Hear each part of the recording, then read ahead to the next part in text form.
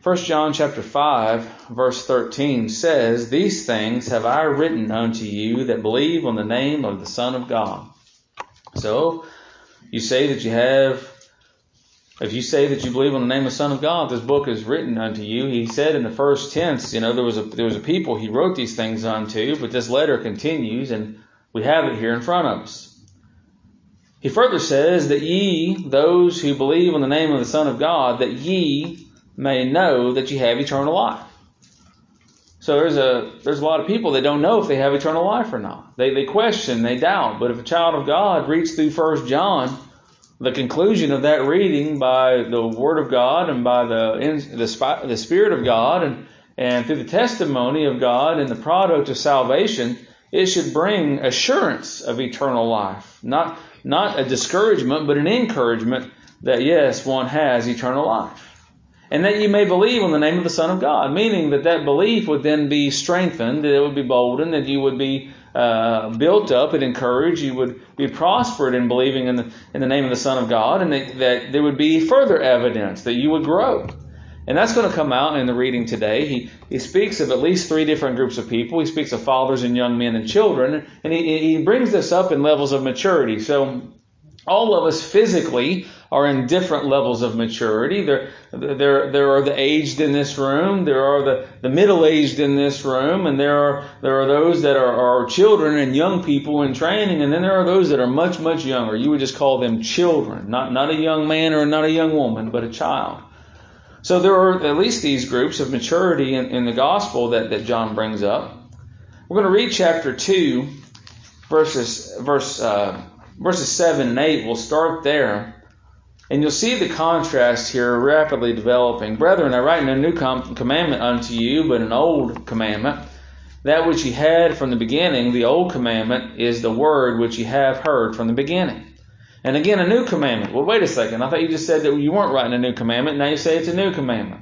Well, it's fresh, right, is what he's saying.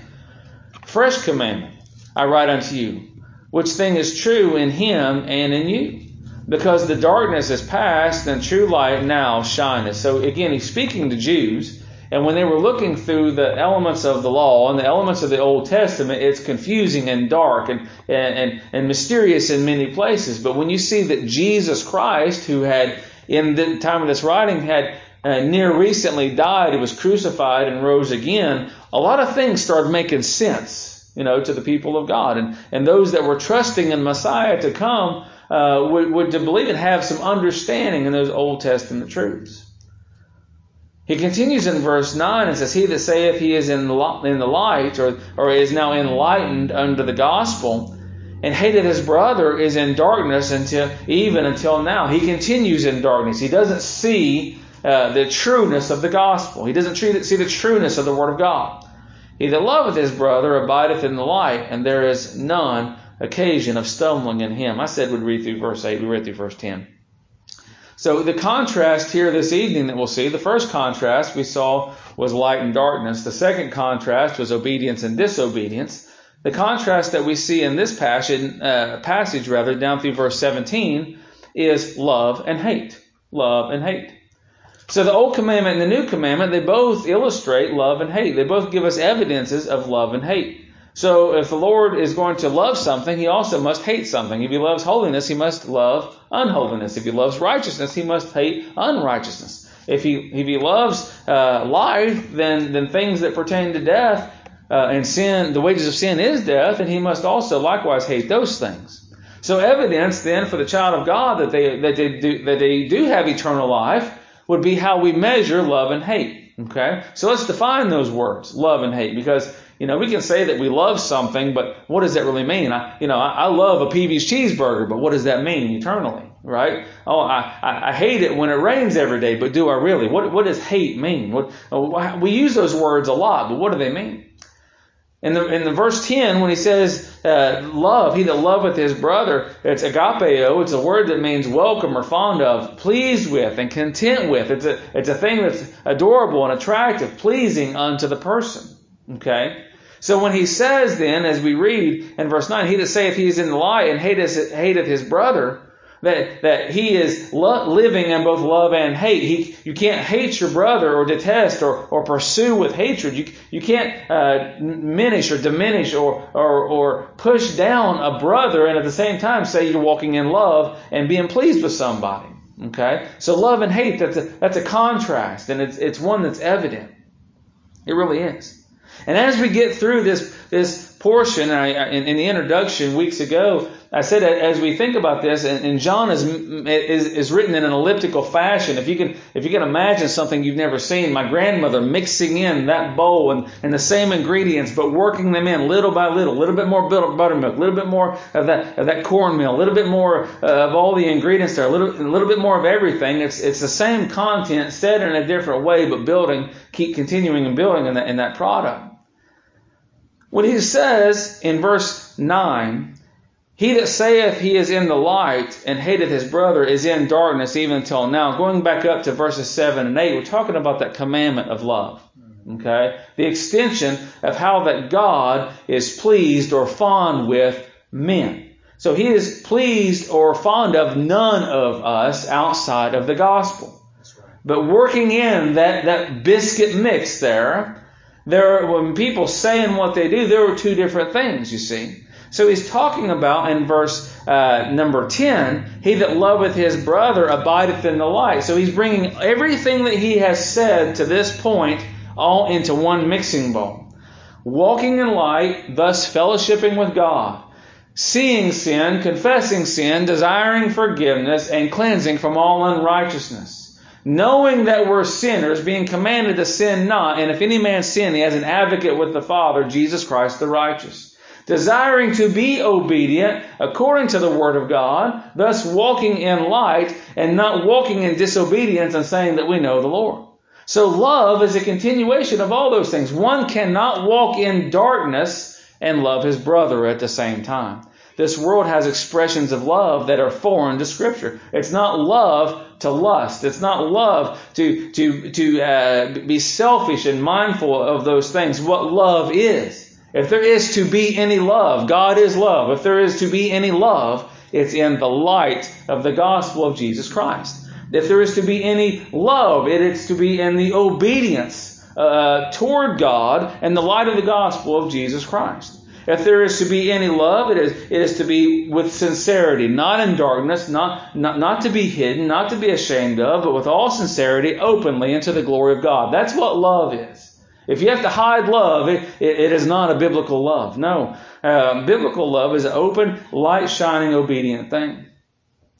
Actions are stressed here and not words. Look at this, if you would please, again in verse number 8. And you can see the pattern. He's already said this type of thing multiple times in 1 John. We're only early in the second chapter here. He that saith he is in the light and hateth his brother. The action of hating. This isn't the thought of hating. This is the action of hating. Okay? So love and hate are actions. They're not mere emotions. It's how those emotions play out. If I say I love my dog, but don't ever feed it, don't ever house it, let it stay outside and fend for itself, I don't love my dog. I love the idea of my dog, but I express hatred toward my dog, you see. He that saith he is in the light and hateth his brother is in darkness even until now. So what people say and what people do are two different matters altogether. People say a lot of things, but what do? Their actions here in this passage are stressed, not their words. Okay? It is good and proper. Statements, affirmation, that's one of the love languages. I like to be told that I'm loved. I really do. And it makes us feel good to be loved. But if we're told that we're loved and action does not follow along with that and does not supply evidence of that, then that love is empty. And he actually says that person is lying, essentially here. At 1 John chapter 3 and verse 18, he says, "My little children, let us not love in word, neither in tongue, but in deed and in truth." That is the expression of love, you see. Again, think about the love expressed of God. The Father didn't just say, "Oh, I love my people. You're going to have your best life now." No, the Father Yes, He did love a people, but He gave evidence of that love, and it's expressly stated in John chapter 3 and verse 16. Look, and that's chapter 3 and verse 16. For God so loved the world that, evidence, He gave His only begotten Son, that whosoever believeth in Him should not perish but have everlasting life.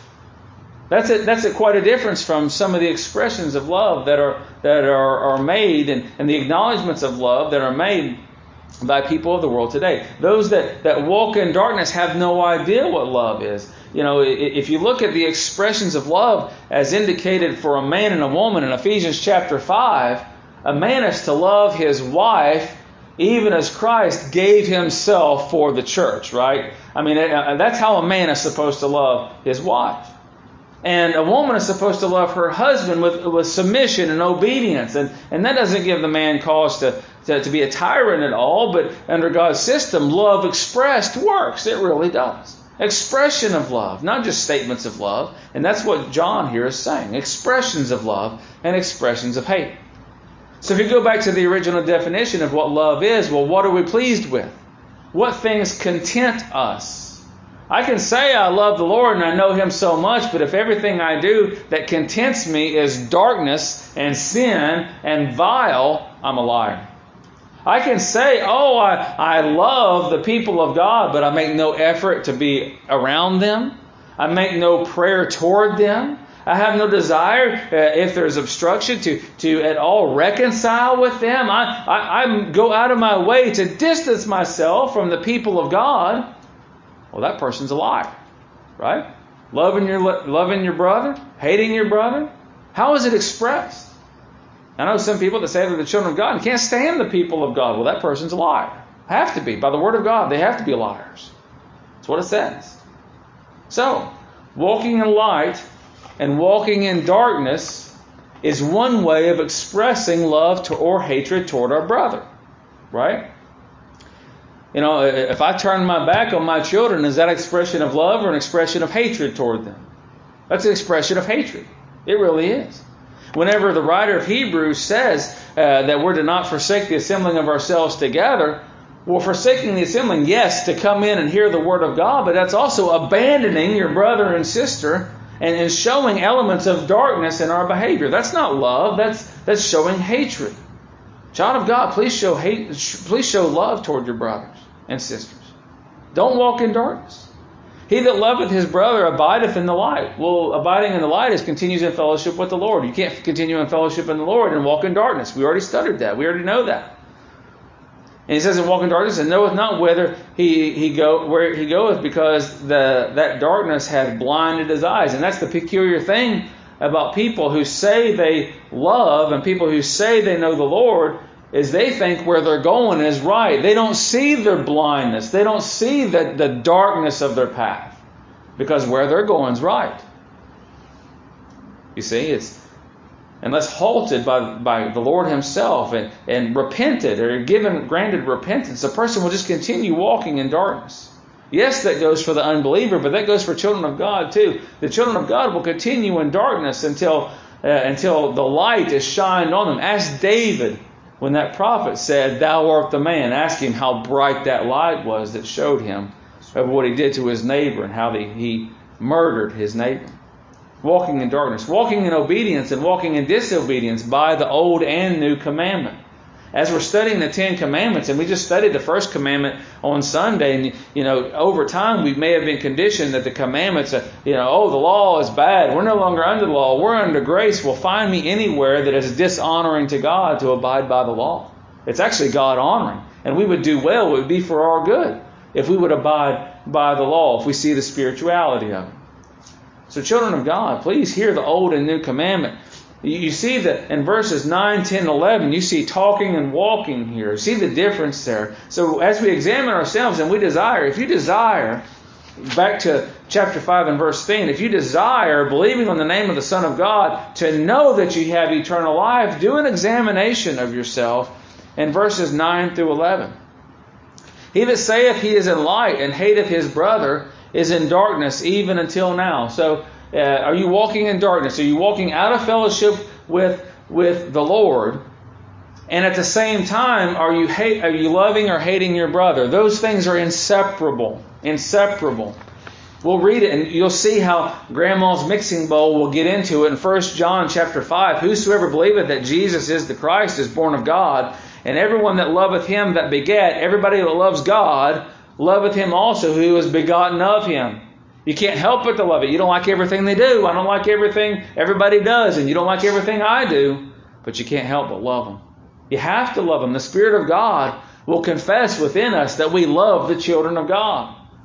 So then, if someone says that they love God, if they are loving, he that says he's in the light, man, I have such a relationship and fellowship with God, and yet cannot stand the people of God, that person is deceived.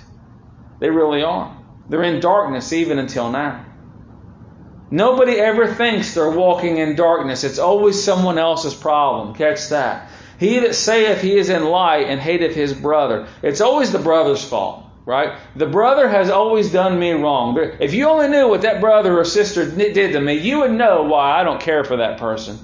And never see how the darkness is inside our own hearts. We don't see that, right? So see this with clarity, with responsibility unto God, that we would desire not to walk in darkness, but truly walk in light, and evidence that in loving our brother, not just in word, but in deed.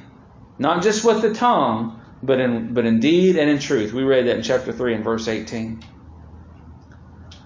What you say and what you do are two different things. If you look at this, keep reading in verse 10. He that loveth his brother abideth in the light. So if you're going to love your brother, you're going to abide in the light. And if you're going to abide in the light, you're going to love your brother. Again, those things are inseparable. If you're abiding in the light, you're going to be obedient unto the Lord. You're going to see your sin. You're going to confess your sin. You're going to desire forgiveness of sin. You're going to desire cleansing of sin. You'll desire fellowship with the Lord and desire to walk in the light of God. You see how all these things are inseparable. And he's going to continue these thoughts throughout the book.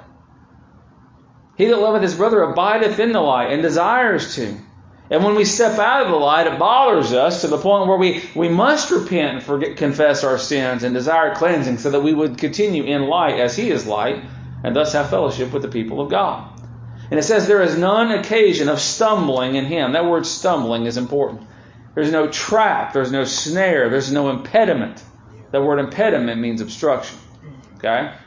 The way and course of action, how you behave, there is no impediment or stumbling block then for others to fellowship with you, also to be walking in light and fellowshipping with the Lord and living in obedience and living in love. Those things all go hand in hand. They're inseparable. You cannot walk in darkness and have fellowship with the Lord. You cannot walk in disobedience and have fellowship with the Lord. You cannot walk in hatefulness and have fellowship with the Lord. Because it says, he that saith he is in the light and hateth his brother is in darkness even until now.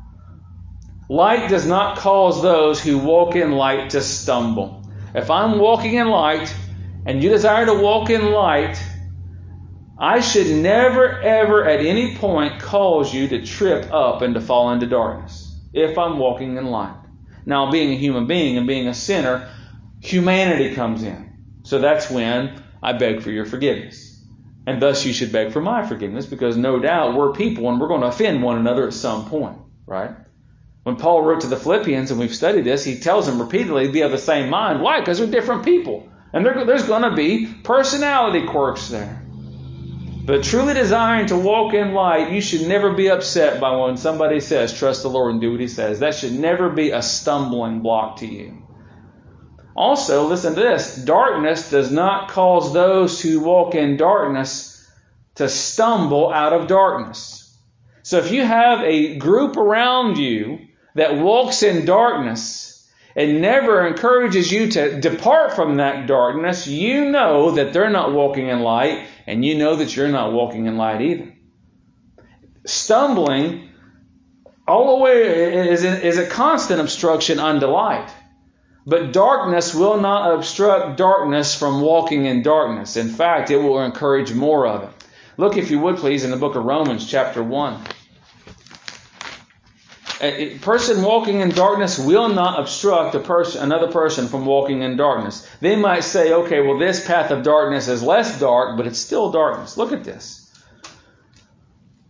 There's a whole list of people, a whole litany of types of people in verses 28 through 30. But look at verse 31. Without understanding, covetous, covenant breakers, without natural affection, implacable, unmerciful, who knowing the judgment of God, that they which commit such things are worthy of death, not only do the same, but have pleasure or delight in them that do them.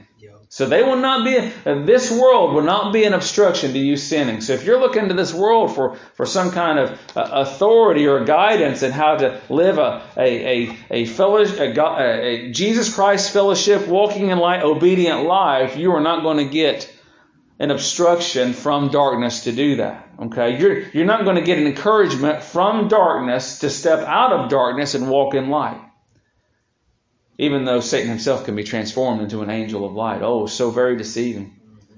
No, child of God, please, I'm asking you, I'm begging you, evaluate these things by the Word of God. Light does not cause those who walk in darkness to stumble at all. So, those that walk in darkness avoid those that walk in light. Jesus said that. The Lord Jesus Christ said that in John chapter 3. Light does, I said does not, it does. Light does cause those who walk in darkness to stumble. It agitates the flesh. You know, when you tell somebody, okay, so think about this. Perfect example. John the Baptist, he told Herod that he shouldn't have his brother's wife. It agitated him. It made him stumble. It gave him it was a promotion of change of course of action there. And John literally lost his head. You see, light does cause those who walk in darkness to stumble. So those who walk in darkness will not continue with those that walk in light. So if you're surrounded by people who walk in darkness, you got a big problem, child of God. Also, darkness does cause those who walk in light to stumble. So if you're hanging out with people who walk in darkness, you're going to be tempted. If your fellowship with this present world, and this is what he's going to get at, if your fellowship with this present world causes you to walk away, and it will cause you to walk away from walking in the light with fellowship of Jesus Christ and walking in obedience and walking in love and the love of the brethren, and now you're taking the side of this world rather than the side of Christ and actually knowing and confirming that you're a child of God, well, that's a big stumble, isn't it? That's a big snare and a trap that this world offers. In verses 1 and 12, so that I believe every one of us, have encountered then walking in darkness and having been chastised and confessing our sins and asking for forgiveness then of these things. I believe every one of us had. I believe every one of us have sinned. I believe every one of us have walked in disobedience. And in part, we've all been fakes and frauds and living in our flesh. We've all done that. And also, our love has been lacking. There's no doubt about that. But child of God, do you desire to walk in light as He is light? Do you desire to be obedient unto Him? Do you desire that love wouldn't just be in the heart or from the mouth, but it would be evident in how we behave ourselves? It ought to be. It so ought to be. And these things, again, are inseparable. In chapter 2, verse 1, he says, my little children, and notice he says, my little children, these things write I unto you that you sin not, and if any man sin, you have an advocate with the Father, Jesus Christ the righteous. So he brings back in that mixing bowl in verse number 12 the idea of little children. I write unto you, little children, because your sins are forgiven you for His name's sake. I write unto you, fathers, because ye have known Him that is from the beginning. I write unto you, young men, because ye have overcome the wicked one. I write unto you, little children, because ye have known the Father. I write unto you, fathers, because I have known Him. You have known Him that is from the beginning. I have written unto you, young men, because ye are strong, and the word of God abideth in you, and ye have overcome the wicked one. So here is a good example of how you have to be very careful how you look at what the translators have done and how they divide out the verses. So because if you look at it in verse 14, it talks about fathers, let's see. In verse number 13, it talks about fathers, young men. And then in verse 14, fathers, young men. And in verse 12, it also talks about children, little children. Verse 12, children. Verse 13, fathers, young men, and children. Verse 14, fathers and young men. So then, to properly do this, they should have, and again, this isn't changing the wording of the Word of God, but they should have had verse 12, I write unto you children, fathers, and young men. And then started with the little children in verse 14, children, fathers, and young men. And it would follow the same course of outline there, you see. Yeah. So in verse 12, it separates the children there, which may be confusing to the casual reader. But there are three separate groups here that are mentioned. And before we get into those, we have to see that there are those of all three categories that have potential to stumble at darkness. Okay? So I write unto you little children, because your sins are forgiven. Looking back to verse 1, my little children, these things I write unto you that you sin not. And if you sin, you have an advocate with the Father, Jesus Christ the righteous. So the idea of sin being in our lives and our dependency on Jesus Christ in His gospel and His sacrifice for our sins and our dependency on that and our consolation or comfort in the gospel is fundamental to a child of God knowing that they have eternal life. When he says little children there, basically babes in Christ. If you know nothing else but forgiveness of sins in the gospel, then you may know you have eternal life. Yeah. There are some people that they may know little more than that. But if they know that, they have eternal life. Anyone that knows that their sins are forgiven and the gospel of Jesus Christ knows that they have eternal life. You see, it's not based on baptism. And there are evidences, as we've covered, and that's not undoing anything we've spoken. There are evidences of salvation. And those evidences do firm up that knowledge. But everyone has a different maturity level in the gospel. Yes, there is an advocacy in sin. His name is Jesus Christ. We are to sin not. We're to walk in light. So if you're a babe, if you're a child in Christ here, you're to walk in light. If you didn't know that before, you're to know that now. You're to walk in light. You desire fellowship with Jesus Christ, walking in light. You're to confess your sins, desire forgiveness, and desire cleansing from all unrighteousness in Jesus Christ. You're to desire and expect obedience unto the Lord, and disobedience should grieve you. We're to live in lives of thankfulness and forgiveness, desiring to walk in light and obedience. It would be well and right for you to love the fellow children of God. Those are things that the children here up to this point are to have foundational knowledge in. Of course, they would understand those things because at the reading of this, it would have been read in the assemblies. And they would only be there together because they loved one another, right? They loved one another in the gospel. That's what the assembly is. It's not just a place to hear a message. It's a gathering of the people of God who love one another for Christ's sake and desire to give Him glory and honor in their assembling. That's what the assembly is. With covenant relationship under authoritative baptism.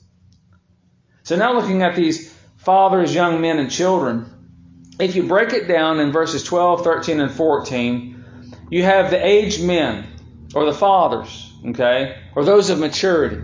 So just because someone is mentioned as a father doesn't necessarily mean that they have to have children, but they are saying that these men are going to be the more mature of the spiritual bunch. Okay? Maturity. So, so in our minds, if you're a child of God, you have to understand, am I a spiritually mature person? Am I a spiritually immature person? Or am I a newborn babe? There's only three broad categories. Mature, immature, and newborn babe in Christ. So we don't have any, it seems, newborn babes in Christ. It seems like we would have then those that would consider themselves mature and then immature, whatever category that is. So a mature person in Christ, he says in verse 13, I write unto you fathers because ye have known Him that is from the beginning. He says in verse 14, I write unto you fathers because ye have known Him that is from the beginning. What do you notice there? Same thing, he said it twice, didn't he? Who knew He was from the beginning and thus walking in that maturity. Okay? So, Go back to chapter 1, verse 1.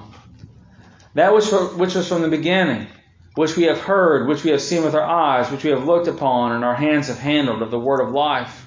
For the life was manifested, and we have witnessed it, and bear witness, and show unto you that eternal life, which was with the Father, and was manifested unto you.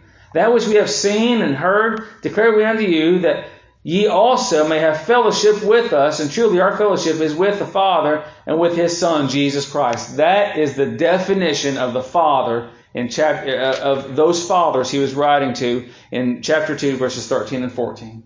Those that have fellowship with Christ, those that walk in light, those that believe in the doctrine of the Trinity, those people that are not antinomian, that they think because of grace they can do whatever they want. Those people who are not agnostic, that just think that what they know is salvation. But these that have obtained eternal life also have a practical element of their salvation, meaning God has done a work in them, and their life shows it. They're mature in the Word of God. The same thing written in verses 13 and 14, it's done to confirm them that they are to indeed walk in their maturity. It was to warn them against complacency, indifference, and a case of senioritis. Who's ever heard that phrase, senioritis? So the deal behind it, seniors in high school, sometimes around the last month or two of their high school education, they think, you know what, I'm about to blow out of this place. I don't have to go to class. I don't have to do the work. I don't have to do what you say. I'm just going to, walk around in a toga for 2 months and live it up. Start drinking on the weekends, all kinds of foolishness. No, the mature should not have a case of senioritis. In fact, they should dig in and say, yes, because of all these things, we will continue walking in light and fellowshipping with the Lord. We will continue confessing our sins and desiring forgiveness and cleansing from all unrighteousness. We will desire that we would be obedient unto the Lord and our disobedience would grieve us. We should continue and even expand upon our love toward one another, granting grace and mercy according to the gospel. Loving and walking in light, obedience, and exercising love. That is what the fathers are commanded to do, and that is spiritual maturity. Trusting the Lord and doing what He says. That's spiritual maturity. Fathers are also given in families to be leaders, providers, and protectors, to govern things. And one cannot do this in a spiritual sense if they're not doing it in a literal sense. So while, yes, he may be speaking in a general sense to male and female, he says the fathers and the young men specifically because they are to lead in these things, you see. The Jews were prone to follow their wives into idolatry, and they did that often in the Old Testament. These people, these men, were to walk with all spiritual maturity. Young ladies, find a spiritual, mature man to settle down with. Young men, be spiritually mature. That's what he's saying. If you look in 1 Timothy chapter 3, he gives indication for those who desire the office of a bishop. Look what he says. Look at the idea of what he's saying. 1 Timothy chapter 3, verse 1. This is a true saying. If a man desires the office of a bishop, he desires a good work. And a lot of people, when they read that verse, they just shut their mind and say, it's just for pastors. Listen, you desire to be a spiritually mature person? Verses 4 and 5. One that ruleth well of his own house, having his children in subjection with all gravity. For if a man, not just a pastor, if a man know not how to rule his own house, how shall he take care of the church of God? So yeah, people think that it's the pastor's responsibility to just take care of everything in the Lord's house. And while that's true that I do have a special responsibility, every man is responsible in his own right to care for his portion in the house of the Lord. Every man has that responsibility. Please don't just expect me to have all responsibility. What if something happens to me? Brother Gary, what happens if something happens to the pastor? Next man up, right? So please, children of God, men of God, fathers, if you desire to be mature. And don't just ask for it, live it. Desire to love, desire to walk in obedience, desire to walk in light. And not just think about it, but do it like we studied on Sunday. He says young men. And he calls them mature, still mature. Look at this. I write unto you young men because you have overcome the wicked one. That's in verse 13. Verse 14, I have written unto you, young men, because you are strong, and the word of God abideth in you, and you have overcome the wicked one. So he repeats the same types of things in verses 13 and 14. What's the deal with that? So a young man is still mature, yet still growing, and that covers all of us. Some of us are mature. All of us should desire to be more mature. But young men, there is a distinction here. Okay, young men, yet showing vibrance, energy, and zeal in their station. Yeah, young men. But guess what? Young men are given over to impulse. Young men will jump off a roof just because. Young men, by their impulses, and through which these things Satan tempts them in the flesh. That's why he mentions in verse 13, I write unto you, young men, because you have overcome the wicked one. So don't think that somebody, he just fell into temptation. He's a young man. No, young men, by biblical standards, overcome those temptations. Babies don't. Young men do. Babies don't. Young women do. Okay? So if you're one that's given over to temptation and one that can easily be overcome by the wicked one, then you're not a young man, you're not a young woman, you're a babe in Christ. No maturity at all whatsoever. Impulse begs for wickedness and sinfulness. It begs for it. This citation reveals maturity and self-control in the face of the master of wickedness, and that's what Satan is the master of wickedness, the master of temptation. But this says that the people of God, the young men of God, have overcome the wicked one. The young men of God have overcome the wicked one. He says it twice, so that he didn't miswrite this or misprint this.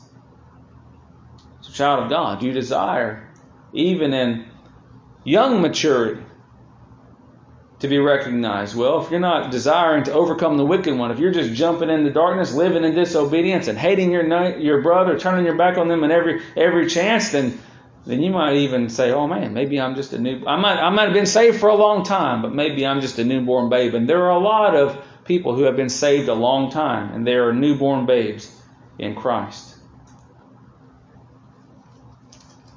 Loving, walking in the light, loving obedience, and love itself. Loving love itself. The Word of God abiding in a child of God will, by God's power, bring strength to overcome. Look at this. That's what he says. Because ye are strong. And that word strength or ability, it's not in the young man's strength. Because ye are strong and the Word of God abideth in you. And because the Word of God abideth in you, you walk in light and have fellowship with God, and you confess your sins and ask for forgiveness and desire to be cleansed from all unrighteousness. And when you sin, you have an advocate with the Father, and you desire to be obedient. And when you're disobedient, it'll grieve your soul. You see how all these things mix back in.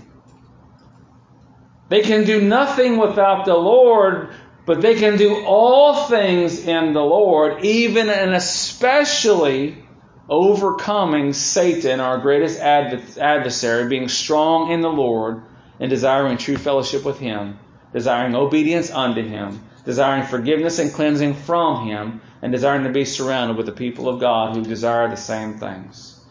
Strength and ability in temptation then is an exercise. Listen to this. Strength and ability in temptation is not the will of the flesh or the overcoming of the flesh. It's an exercise and performance of the grace of God. That's right. That's what these young men experience.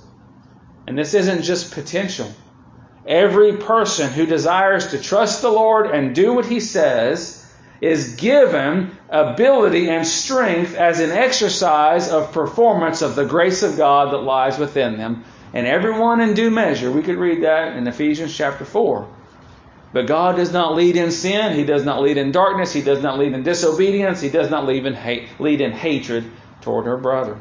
So there you have young men. And we could say young women for today's purposes. Now here you have the children. Look, I write unto you little children because your sins are forgiven you for His name's sake. And then he says at the end of verse 13, I write unto you little children because ye have known the Father. So babes in Christ, those who know little more than the forgiveness of sins and behave immaturely. They behave in immaturity. They struggle. Satan comes along and they're just now understanding, like they literally have been given eyes to see and ears to hear and a heart of understanding.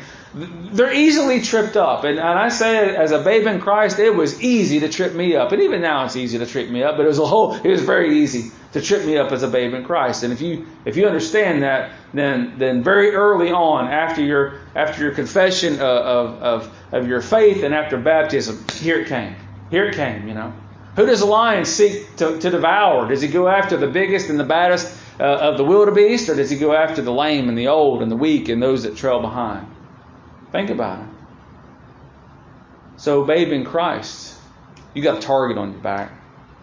These people may be saved for some time or be elderly, but yet have not having spiritual or practical understanding of trusting the Lord and doing what He says. Just because you've been a member or baptized for a while doesn't mean that you're necessarily a mature person. Think about this. They may simply be immature as believers, and that happens. And when someone is brand new born, don't toss an algebra book in their lap. They can't even hold the thing, you see. But some people are immature because they're rarely or poorly taught. Well, whose fault is that?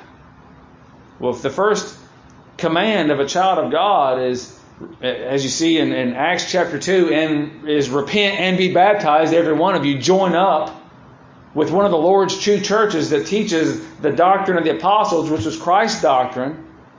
If someone is not taught properly, it's not God's fault. They should seek out maturity. They should seek out proper teaching. They should seek out the Lord's assembly. Now, I will lay some fault on the Lord's assembly.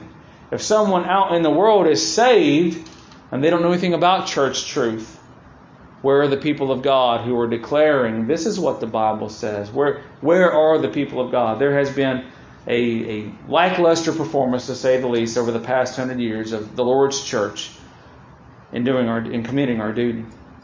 But that's a separate subject. Think about children, these little children. What about children? They're primitive in thinking, right? We try to explain, when Layla was just a couple years old, trying to explain to her what God is and who He is and rationalize. Just mentally, she could not perceive something that she could not understand. Playing peekaboo, she thought I disappeared when I covered her eyes, you see. They're primitive thinking. Well, children of God are no different. They have primitive thinking. Again, look at verse 12 and look at verse 13. I write unto you, little children, because your sins are forgiven and you for His name's sake.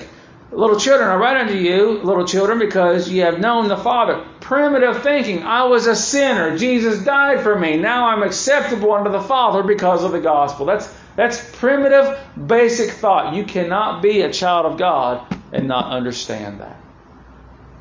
The basic element. I was a sinner. I was lost, but now I'm found. I was a sinner, and now I'm saved.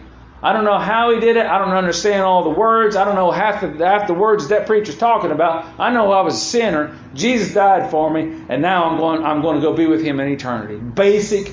But if someone doesn't understand that, then they're not saved. They're not a little children in Christ. And again, it's not just a head knowledge. There are plenty of people that can verbalize. I could verbalize as an unsaved person the dynamics of salvation, unsaved as I could be. But children, brand new, born again, primitive thinking. Also, what about a child? They're incontinent. What's that word mean? Well, why do they wear diapers? That's a question that answers the other question. They're incontinent. They lack self-control. So if someone lacks self-control in walking in light, in obedience, in love, you have to ask, are they a newborn babe in Christ? Well, if they say they've been saved for 10 years, 15 years, 20 years, and they're still a newborn babe in Christ, I would start to question, is this a saved person? Or is this a person trying to pretend that they're saved and don't understand anything? Incontinent, lack self-control. Not walking in light, walking in disobedience. Not asking for forgiveness because they've never done anything wrong. Not asking for cleansing because why would they? Everything's okay. But think about this, in 1 John, in all these groups, in the fathers, in the young men, and in the children, he wrote the same letter, didn't he? He didn't write a separate letter for fathers. He didn't write a separate letter for young men. He didn't write a separate letter for children. sin not applies to every child of God. If we sin, we have an advocate with the Father, Jesus Christ the righteous, applies to every child of God. Walk in light, walk in obedience, walk in love applies to every child of God. Loving things that are godly and hating the world applies to every child of God. Look at verses 15 and 16. Love not the world, neither the things that are in the world. If any man love this world, the love of the Father is not in him. You see, this is a book of contrast. Yes, it's a book of assurance, but it's a book of contrast. If a child of God loves not the world, but they love the things of Christ, truly, not just saying it, but actually behaving that way, this will be an assurance. For all that is in the world, the lust of the flesh, the lust of the eyes, and the pride of life is not of the Father, but of this world, but is of the world. There you have the application of it. Verse 15, you can say whatever you want. Verse 16, the proof is in the pudding. The proof is in Grandma's biscuit mixing bowl.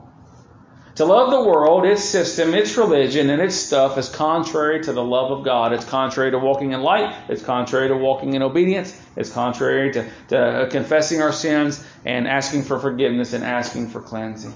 Loving the world is walking in darkness. It's walking in disobedience.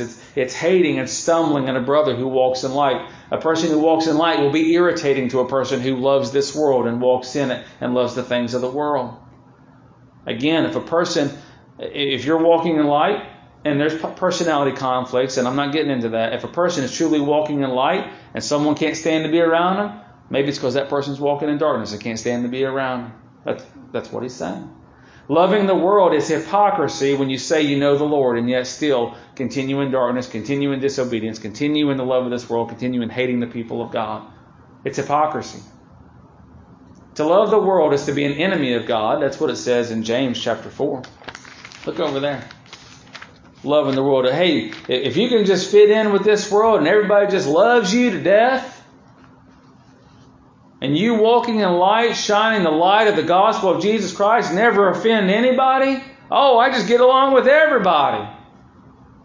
Oh, man.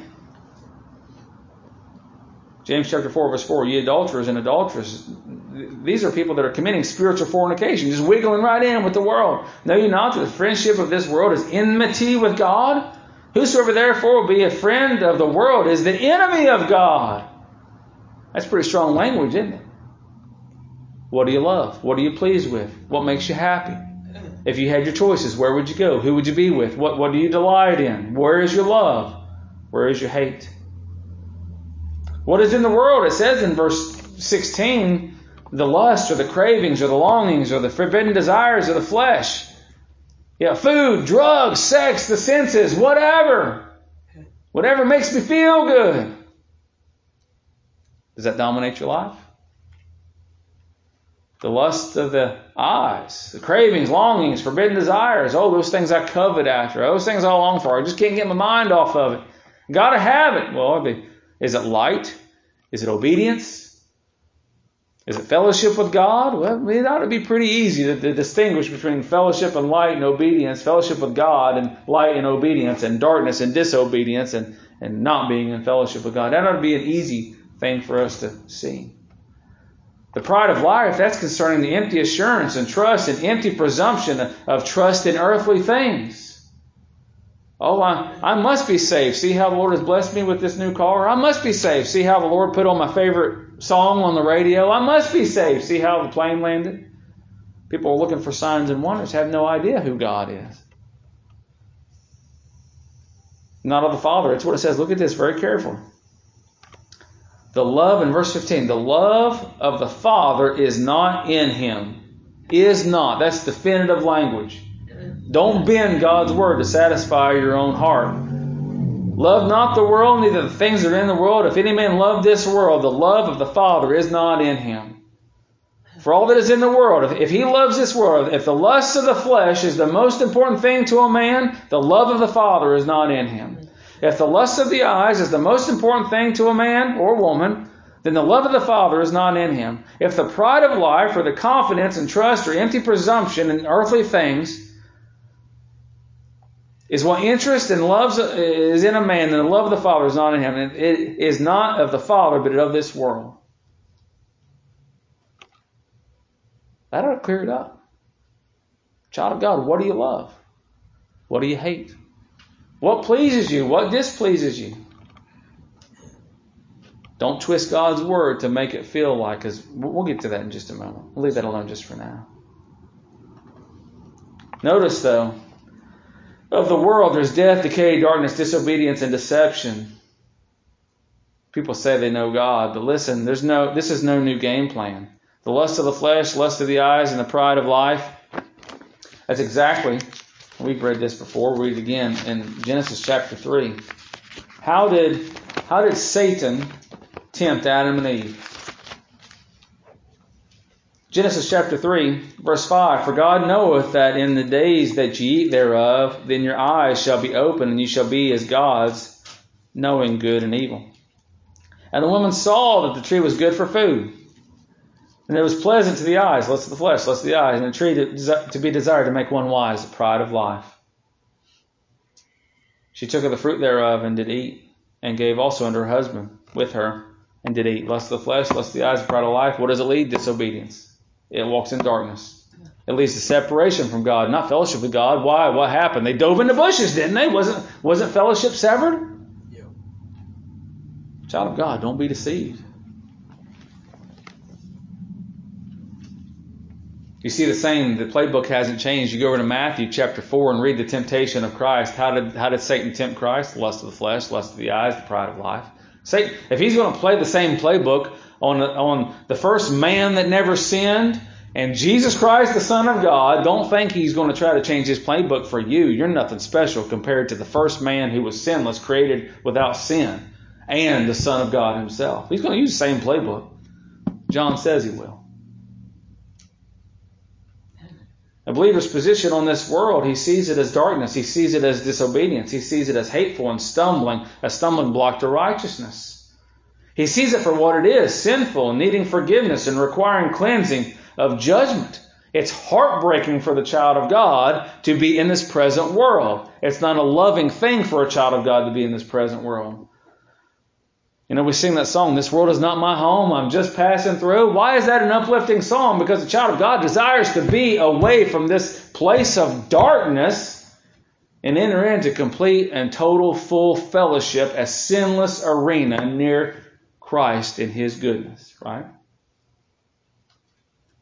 Lot was vexed by Sodom. Are you vexed in this present world, or do you love it? That's right. In verse 17, look, passing away and abiding. Here's the conclusion of the matter. And the world passeth away, and the lust thereof. Passing away, it's going to go past, it's going to disappear, but it also misleads. It leads aside, it leads astray. This world's bamboozling you. Darkness, disobedience, deception, death, and decay all around.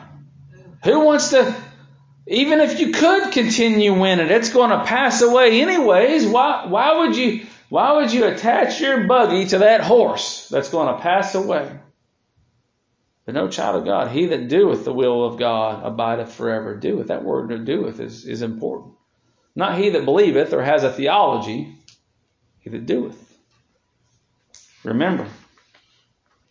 Please remember that in these things, strength and ability, again, is the exercise and performance of the grace of God in us. If anybody's going to do this stuff, it's because they've been saved and they're a child of God. Whether they're a babe, whether they're a young man, or whether they're a father, they're going to continue in doing this stuff, and continuing meaning grow in these things. Maturity is expected. If Lex was born and he was still I don't know how big he was, Jill can tell you, less than 10-pound sucker that he was, even right now at 14 years old, I would think there's something wrong. Well, child of God, if you've been saved for however many long years, months, or whatever, and you're still a babe, there's something wrong there. You should ask yourself, am I a babe at all? Or have I been deceived? Abideth forever, that means it continues. He doeth the will of God, the light and the fellowship, it continues. The obedience and the walk, it continues. Love expressed in maturity, it continues. Do we falter? Do we stumble? Do we go out of the way? Yes, and we confess our sins, and He is just and faithful to forgive us of our sins and to cleanse us from all unrighteousness. And we desire that, to fellowship with Him. in all that we do. In all, those that trust the Lord in all things and do what He says, those that abide, that he that doeth the will of God abideth forever. Now, we talked about this during the men's study, the will of God there. Don't say Lord will and then jump off into the world loving it.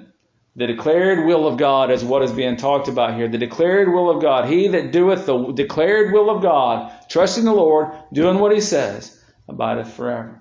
So then, if someone's going to abide forever, it's because they're going to be fellowshipping with the Lord, because they're walking in light and living in obedience. And when they sin, they're going to repent, ask for forgiveness, desire cleansing, and they're going to love their brother. They're going to continue in it. They're going to walk in it. All these things then are inseparable. They really are. So, child of God, it really doesn't matter what we say.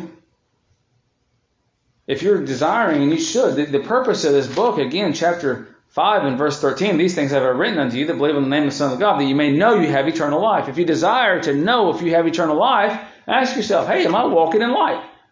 And if I'm not, does it bother me?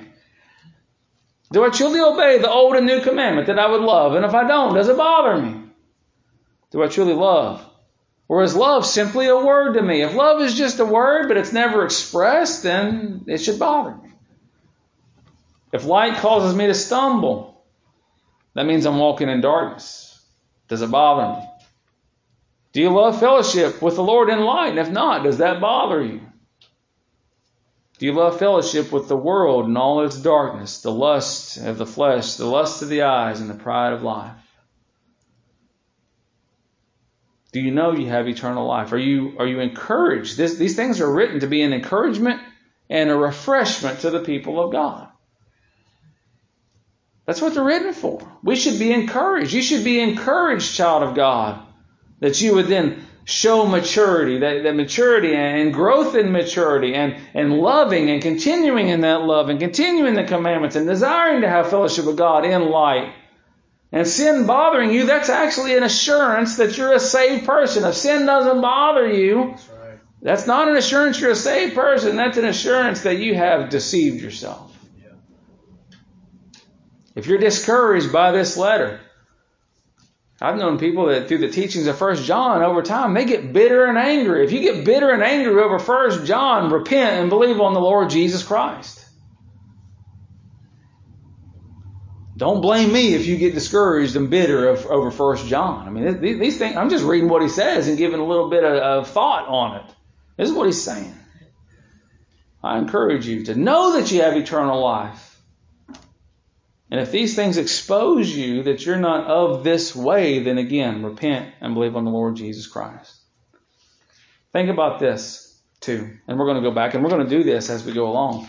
In 1 John chapter 1, verse 6, there are many that say they have fellowship with the Lord, yet walk in darkness. Chapter 1, verse 6. If we say that we have fellowship with Him and walk in darkness, we lie and do not the truth. There's liars out there. Are there liars in here? Sobering question. John wrote this under inspiration of the Holy Spirit. And it's in black and white. Many say they know the Lord, yet walk in disobedience. Chapter 2, verse 4. He that saith, I know Him, and keepeth not His commandments, is a liar, and the truth is not in him. Yeah, this is a book of assurance, but this is also a book of assurance. Hey, look, buddy, you're a liar. Hey, look, gal, you're a liar. Don't matter what you say. He that saith, don't matter what you say. Many say that they are in the light, yet show no practical pleasure and fondness of their brother. Chapter 2, verse 9. He that saith he is in the light and hateth his brother is in darkness even until now. If I say I'm walking in light, but I can't stand any one of you, that ought to say something about me being a liar and the truth is not in me. Right? That's what it says. Many say that they love the Father, yet they love the world according to their actions. Verses 15 and 16. Don't listen to what people say. Examine them. Jesus said, the Lord Jesus Christ said, you'll know them by the fruit. Love not the world, neither the things of the world. If any man love this world, no matter what he says, the love of the Father is not in him. For all that is in the world, the lust of the flesh, the lust of the eyes, and the pride of life is not of the Father, but is of the world. Don't matter what people say, if they're going according to the course of the power of this world and the prince of the power of the air, then they are bound in darkness. The proof isn't in what you say. Proof is in the mixing bowl. Evidenced in the product of salvation. If God has done a work in you, you will have a level of maturity, whether a babe, whether a young man or young woman, or a father. Maturity. Let me ask you this question, and this is where, I know the work of God in all these things has to be evident, but what level of maturity do you desire? If you desire to be one of a high level of maturity, well, that goes back again to chapter 1, full fellowship with Jesus Christ, walking in obedience, walking in light, hating sin, loving good, loving love. If you want just a medium level of maturity, then at minimum you will have the strength to overcome the greatest adversary a child of God has except for their own self, Satan himself. Many children of God are content with being babes. Check in the box. I know I'm saved. Let's roll. That's terrifying. Walk in a line and think about it too. Do you ever have the question where you say, oh man, I wonder if this person's saved. I wonder if that person's saved. I wonder if this person's saved. Why do you ask that? Because they got no spiritual maturity. They walk according to the world, living borderline lives. That's terrifying. Child of God, do you want to live a terrifying borderline life? Or do you want to know that you have eternal life? Well, again, what's he say? These things have I written unto you that you believe on the name of the Son of God, that you may know you have eternal life, and that you may believe on the name of the Son of God, that you would grow in maturity, that you'd walk in light and fellowship with Christ, that sin would bother you, that you'd find comfort in the gospel of Jesus Christ, that you would desire to be obedient, and disobedience would bother you, and in all things you'd love the people of God. And that love would be evident as a product of salvation. If it describes you, that you say you are this and that, and you're none of the above, repent and believe on the Lord Jesus Christ. This book, it's such a loving book, and he uses the word love as much as anybody in the entirety of the Bible. Yeah. It's also a piercing book. It'll cut you to the bone. It'll kick you in the knee.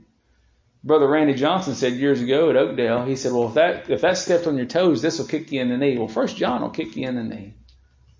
But it will also encourage the child of God who desires true fellowship with the Lord to tighten their belt a little bit and get serious about living for the Lord. Are you encouraged?